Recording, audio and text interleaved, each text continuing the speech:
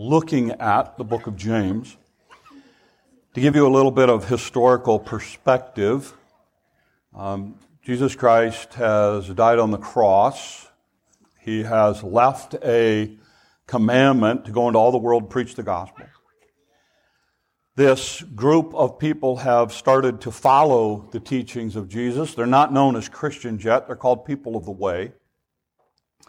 As this group continues to grow and grow and grow, they got a lot of questions about what does this thing called Christianity look like?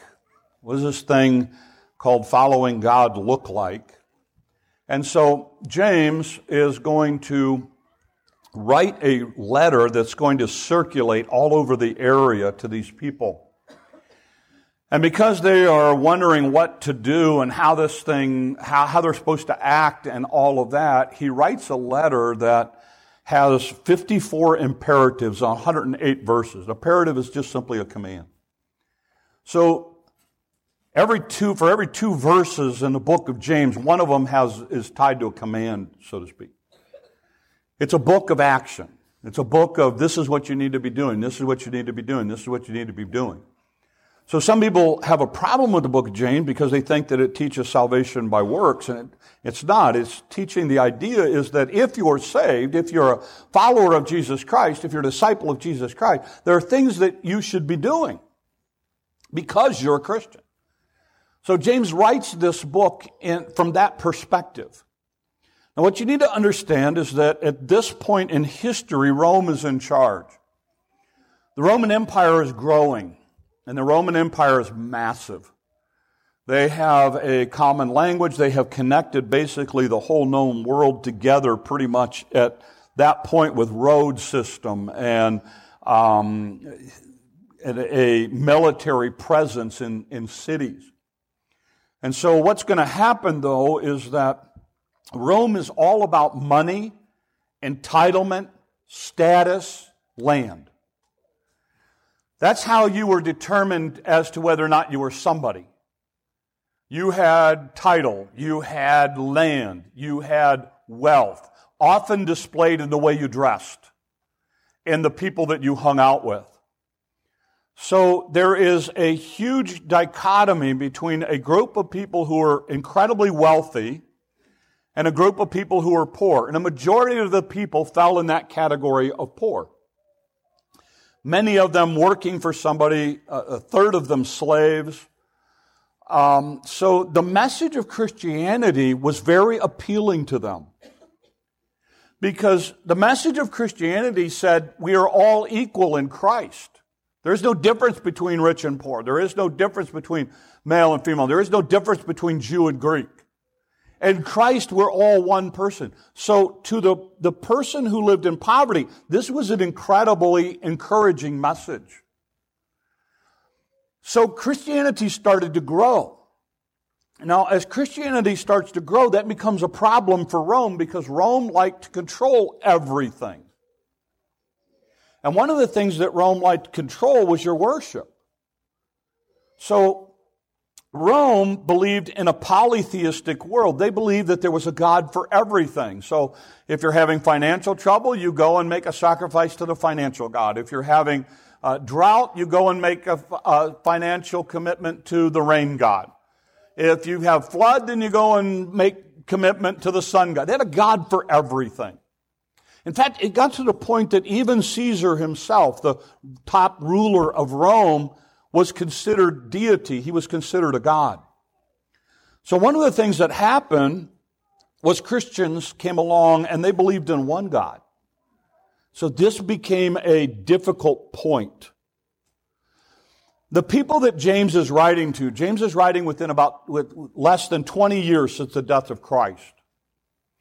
In the time that these people are going to get this book and start reading it, there's going to be a couple of emperors, but the last one that's going to be in their lifetime is a guy by the name of Nero. And Nero brings intense persecution to Christians in Rome, Rome proper, not the Roman Empire. And many of them are going to die basically at his hand. And Nero becomes a party animal. And literally Rome catches on fire. You've heard, he partied while Rome burned. But because of his failure in leadership, he blamed the Christians for that.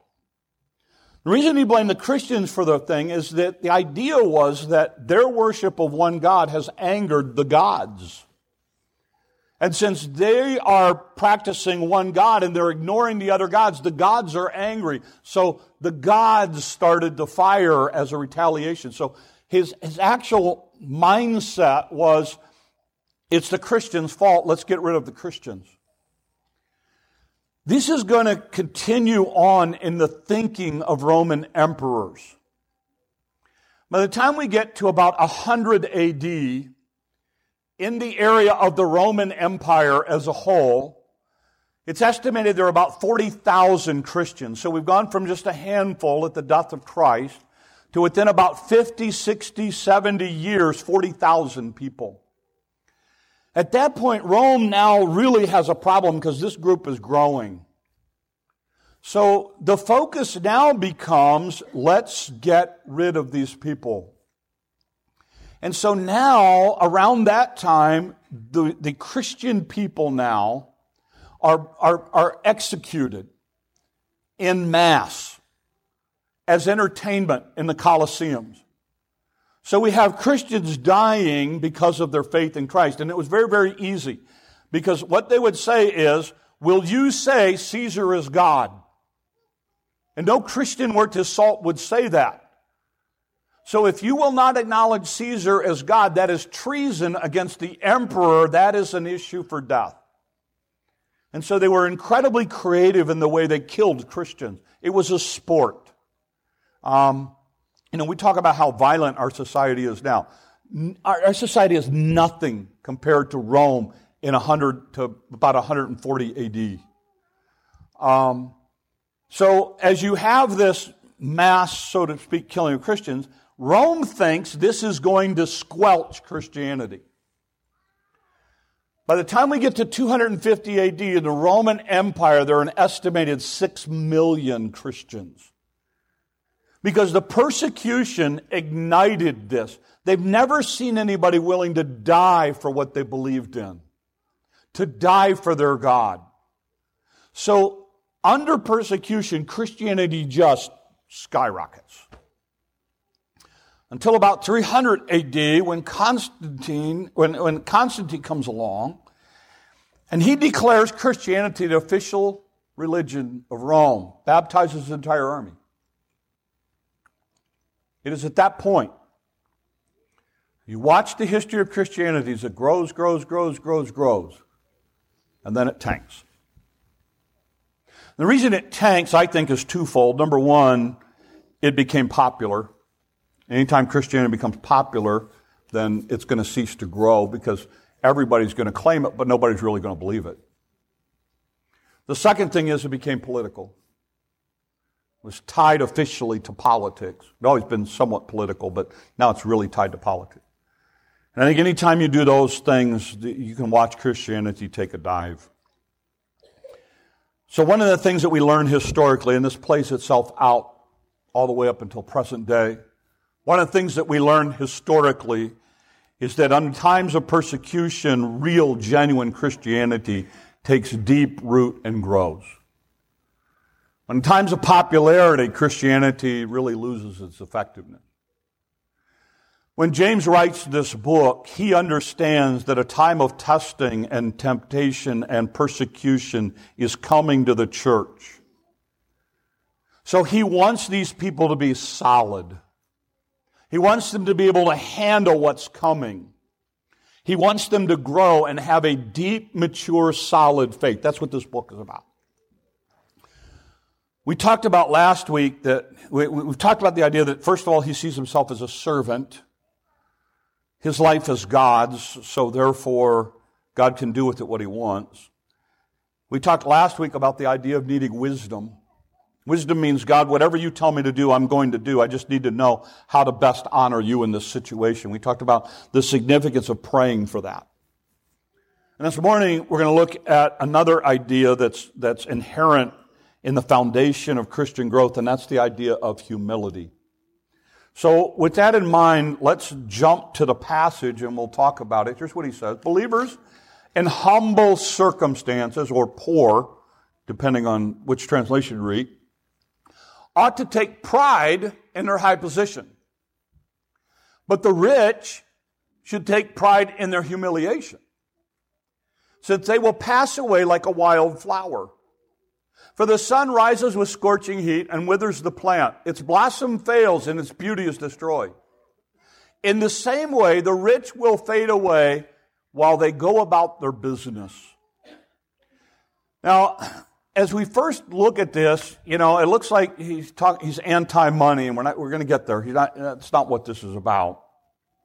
But one of the things that he starts out addressing the poor, which again was a majority of the people who Christianity was appealing to. And one of the things that he says is those of you who are poor need to take great joy in your position. Now, it seems somewhat ironic, but okay, so first of all, let me remind you of something, because I think we lose this in America. When he talks about being poor, there's not a person in America that is poor when you compare it to the world. Okay? If you are in America, if you have been born in America, if you live in America, you need to understand poverty in America compared to poverty in the world is night and day. So for all of us, we would fall in the category of the rich, right? In this context, in this world, poor meant a literal dependence every day on, can I make it through the day? They were dependent on their job. They were dependent on their master. They were dependent on all of this. They didn't have wealth. They didn't have title. They didn't have a savings account. They didn't have any of this stuff. They literally lived a hand-to-hand, day-to-day kind of existence. And what James does is he writes to these people and he says, let me explain something to you. You need to take great joy in your position. Because you see, as a Christian, you are rich in the things that really matter. That's what his argument is. And as a poor person, here's what you need to understand. Because you are poor, you have had to learn to depend on God. The rich person has not necessarily learned that. The rich person has confidence in their success or their money or their land or their title. And when that's taken from them, they're not going to be able to handle life. The poor person, on the other hand, has learned automatically to depend on God for everything. So when difficulty comes, you are actually more prepared than the rich person. That's what James's argument is. James's argument is that because you have not had plenty, you have learned to continually depend upon God every single day.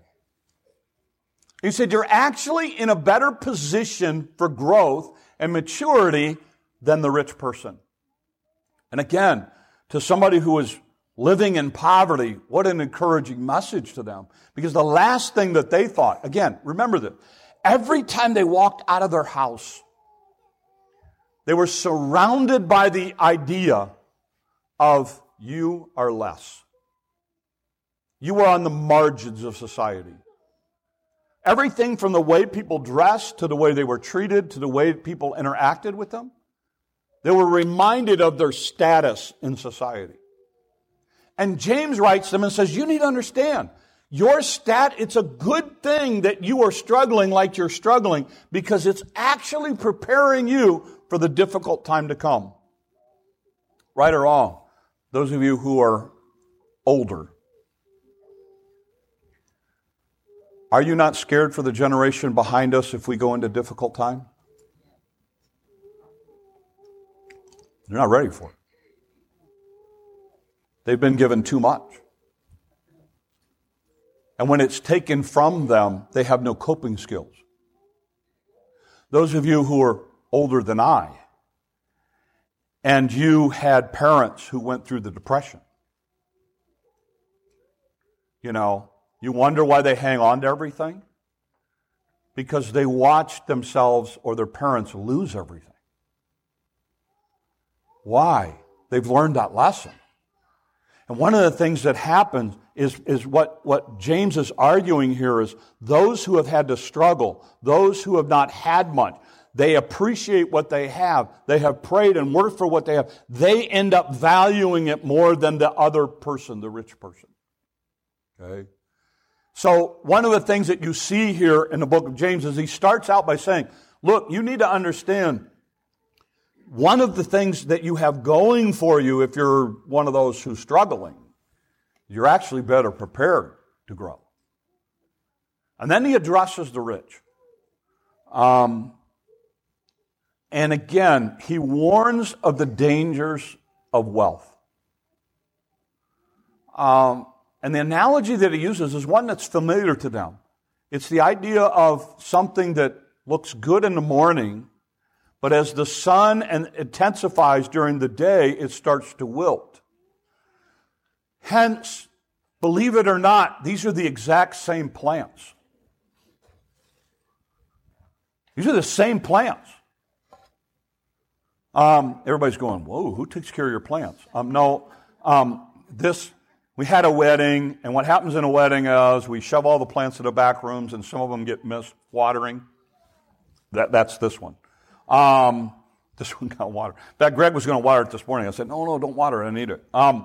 So anyway, this is not a reflection on Greg's greenhouse, all right? Buy a plant from Greg. No, that's not a reflection, okay? So here's what he said. Those who put their confidence in wealth, this is what your life looks like. And your confidence is in your bank account.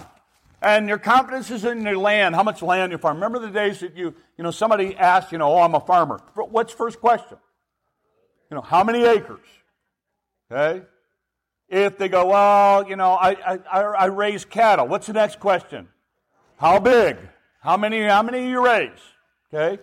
That's the mindset. That was the same thing in that day. Only it was about land, it was about title, it was about what clothes you wore, whether or not you were a member of the Senate. It was all about that. What James says is when you put your confidence in this, you need to understand it can become this in a moment. So his argument is, going forward, if you have your confidence here, you're in trouble. There's nothing wrong with wealth. There's nothing wrong with having nice things. But one of the things that you have to be very, very careful of is putting your confidence in it. One of the things that you cannot do is believe that it's because of you. Well, you know what? I made better decisions than my neighbor. That's why I got more than he does. Whoa. Well, you don't understand. I'm a good businessman. I went to school and I got this degree and that degree, and so I'm qualified to be. Stop. If God snaps his finger, you can't blow your own nose. Everything that you have, everything you have is a gift from him. For whatever reason, he has decided to give you this. He gave you the ability. He gave you the talent. He gave you the insight. He gave you the work ethic. He gave you all of it. And what James is saying is this. You need to have humility. If this is where you are, and this is where we all are as Americans, you need to realize it is all of God. I guarantee you would not live like you're living now if you were born in a hut in PNG. Why? Because God allowed you to be born here with all of the things that we have available to us in America. And what James is saying is when you get ready to, if you're going to grow like God wants you to grow, you have to have a humility about you. Honestly, for the poor person, it kind of comes naturally because you don't brag about, let me show you what I don't own. I farm 0 acres. I have no cattle. You know? Oh, I'm impressed with you. No, I mean, that's what he's saying. So this person, I'm not saying they automatically gravitate towards God, but they're in a better position to grow. Versus this person who thinks that they have what they have because of them. I could get in trouble by saying this. Before I met my wife, okay, I dated a girl who was an artist, okay, and I had this for years. I don't know where it is now. My wife wanted me to get rid of it. She wanted me to get rid of 2 things. She had painted me this really cool picture, and I had it for years, and somehow it's gone away.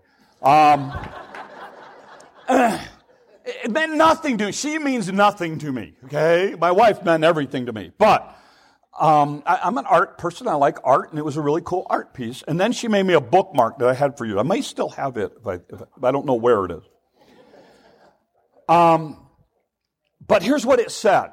And I don't know why she gave it to me. But it said, man was created from dust, and dust that is stuck on itself is mud.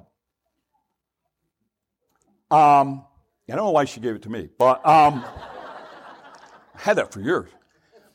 You hear people go, I'm a self-made man. No, you're not. Everything that you have came from God. And you need to be humble about that which God has given you. Because when difficulty comes, and all of it is gone in a heartbeat, you're still okay. That's why you see over and over again, that's why Paul said, look, I've been here and I've been here. It doesn't matter, I'm with God. God was with me here and God was with me there. And it's so important that we understand that. Because I think sometimes what happens is, as we head into difficulty, we think, oh, it's because of my decisions. Oh, it's because of this. Oh, it's because of that. No. It's because God has allowed, for whatever reason, to bless you and give you what you've got, and it is all His. You're nothing more than a steward. That's it. And you have to understand that, because as difficult times come, it is essential for us to grow. 2 takeaways as we kind of head into this whole passage. And again, I just got to tell you my mindset, and you can disagree with me if you want. I have no problem with that because I'm just guessing. It is my belief that we are heading into difficult times. I can be wrong, and I hope I'm wrong, but I don't think so.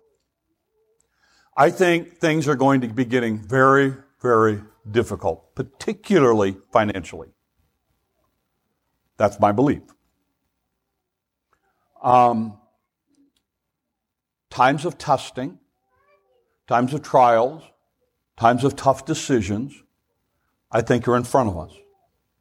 I don't see people embracing Christianity. I see us defending and being attacked more, not less. I don't believe that whatever happens in the election is going to make it any better. Because it's not an election issue. It's a heart issue. Doesn't mean I don't vote for the guys or gals that I think are following Christian principles. It just simply means that I think America's turned from God, and we don't want anything to do with God, and we're going to pay a price for that. And I think it'll be the best thing for the church. But I think tough times are ahead financially. So I think one of the things that you have to do is you have to look at this passage And you have to do some things for yourself to sit down and ask yourself some really tough questions about finances and money.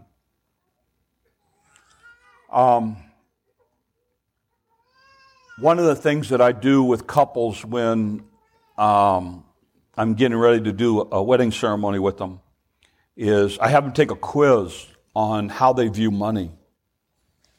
Because how you view money is very, very important. Most people, there's about 4 ways that most people view money. They view it as control. Some people view it as security. Some people view it as enjoyment. They see it as basically, I have it to be able to enjoy it. And then some people see it as status. I think it's very important that you understand how you view money. For my wife and I, we're on opposite ends of the spectrum. My wife grew up in a home in which she didn't realize it, but basically every weekend, they lived in Virginia Beach area, every weekend they went crabbing or fishing. She just thought it was something fun to do. She didn't realize that's how he was feeding, that's how Charlie and Betty fed 5 kids every week. So for my wife, money is security. I grew up in a upper middle class family. My dad was executive every 3 to 4 years. It was another promotion. It was another job. We moved into another area. So we would often have to live in neighborhoods that we knew were going to increase in value in 4 years. So I grew up in a home where we would go shopping for a house, and it was, do I like the location of the bedroom? My wife grew up in a home where 4 girls in 1 bedroom. For me, as I grew up, I see money as enjoyment. I'm not taking it with me, so I want to be able to spend it. That might mean giving it to somebody. That might mean spending it on a vacation. So you hand me money, my first thought is, how can I get rid of it? What can I enjoy? What can I do with it to have fun? What can I do with it to help somebody else? My idea is giving it away. My wife's idea is security. It becomes very important when we have decisions to make. And so we've had to navigate that balance between the two of us. I think it's important that you understand how you see money thing. I think you have to look at how you got it and what are you going to do with it. What's the purpose for you to have it? I get nervous when people want to put their security and their future in the money thing. Well, I want my retirement to be X number of dollars. I want to have this much in here. And again, there's nothing wrong with that. What's wrong with it is when that's where your confidence and security is. That's when it's a problem. When that's what you're trusting in instead of the God who gave it to you, that's the problem. I have no problem with the idea, and this is what I've told my boys, is look, I think tough times are coming. My advice to you right now is pay off every debt you can pay off. Because I grew up in a world of 18 to 20% interest rates. And this generation knows nothing of something like that. And I said, ultimately, that your advantage. So I'm not about planning ahead. I'm not about investing. I'm not about any of that stuff. But when that's your confidence, or when your confidence is in the fact that that's what got you there, is you got you there, that's a problem. And that's what James is saying. There has to be a humility about you. When you look at the teachings of Christ, listen to what Christ says. Lay up yourselves treasures in heaven, where moth and rust does corrupt, thieves don't break through and steal. Where your treasure is, that's where your heart's going to be. All the cares of this world, the deceitfulness of riches, lust of other things, entering and choke the world, becomes unfruitful. And he said, take heed, beware of covetousness. For a man's life consists not in the abundance of the things which he possesses. Paul said it this way, not that I speak in respect of one. I've learned Wherever I am, I'm content. I know how to be abased. I know how to abound. Everywhere in all things, I'm instructed to be full. I've been hungry. But to abound and suffer need. He said, I've been through all of it. Listen, and Jesus said it this way, seek first the kingdom of God, His righteousness. The rest of the stuff will be added unto you. I think we have to be careful of this. We have to be careful of this idea of thinking that what we have is because of what we did. What we have is because of what God has given us. There has to be that humility. And I think that's the second idea. There has to be a humility about your growth going forward. There has to be a humility that says, you know what? God has always taken care of me, and everything that I have is from Him, so I'm going to focus on Him. It's about that relationship. It's about that fellowship. James actually is going to argue here that actually the guy who's poor is actually set up a little bit better than the rich person. Because the rich person, there's going to be that tendency, there's going to be that pull to trust in riches. Going forward, there's going to be a tendency to trust what you have saved up. Here's what he argues. Go ahead and save it up. As long as you understand this is what could happen to it tomorrow. Because it's not about this. It's about your relationship with the Lord. Because you see what was going to happen is, just think about it. Think about it from their perspective in this century. They're standing there being asked to deny Christ. The poor person. Deny Christ and we'll take everything from you. Can't get blood from a turnip. Good luck. I ain't got nothing for you to take. I'm not giving up my Christ. Versus the rich person, we'll take your lands and you'll be homeless. We'll take your wealth and you'll be penniless. Deny your Christ. That's tougher to endure. That's what he's arguing. But if that person has a faith and strength in Christ and can look at it like Paul does and say, that's okay, go ahead and take it. It's God's anyway. Go ahead and take my money. It's God's. If God wants you to, God doesn't want me to have it, God doesn't want me to have it. That only comes from a humility that understands it's all from God. That's his argument. And one of the things that I would say to us as we go forward is this idea of we have to realize we are not entitled to any of it. This entitlement mentality, I talk to older people. You know, we went through this whole school loan thing this past week.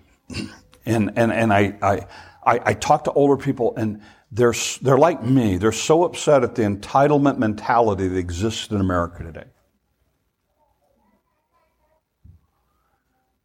And yet, we fail to see it in Christianity. How many times have you dealt with somebody who believes that God should have handled this situation this way? And because God didn't handle it the way I wanted him to handle it, I'm not going to have anything to do with God. I'm entitled to God doing what I asked him to do, and God didn't do it, and I'm mad at God. Versus God is in control. I'm going to trust him. God, I wanted you to work it out this way. We talked about this in Sunday school. The disciples were a little miffed at Jesus when he didn't stop the beheading of John the Baptist. Why didn't he do anything? Why was he not even concerned? If you look at it, when you look at the story, it troubled him greatly. We got the disciples, they're kind of the mentalities. Where's God in all this? I mean, you raise people from the dead who you don't even know, and you let him die? See, God's God. And I want to challenge you with this idea, because I think sometimes we get this entitlement mentality. Okay, God, I've prayed for this, and you've got to do it this way. One of the things that is fundamental to being able to grow and to be able to handle trials and troubles and tribulations and stuff that comes your way is a humility that says, God's in charge. And Lord willing, if I'm able to pull it off, we're going to see this in the life of a Christian who comes later, 100 AD, by the name of Ignatius. The focus has to be on God, not your stuff. Not your security and your money or your titles or your lands or your positions. It's not about any of that. It's about the fact that God has incredibly blessed us.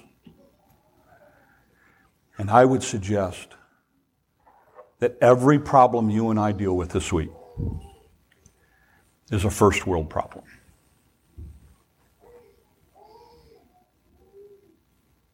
Can you imagine? We live a life where our issues are first world problems. Because that's what we all get to experience every day. You know, we actually in America get to the point that when you hit a certain age, we start giving you money every month. Don't go there, preacher. You need to know. I earned that.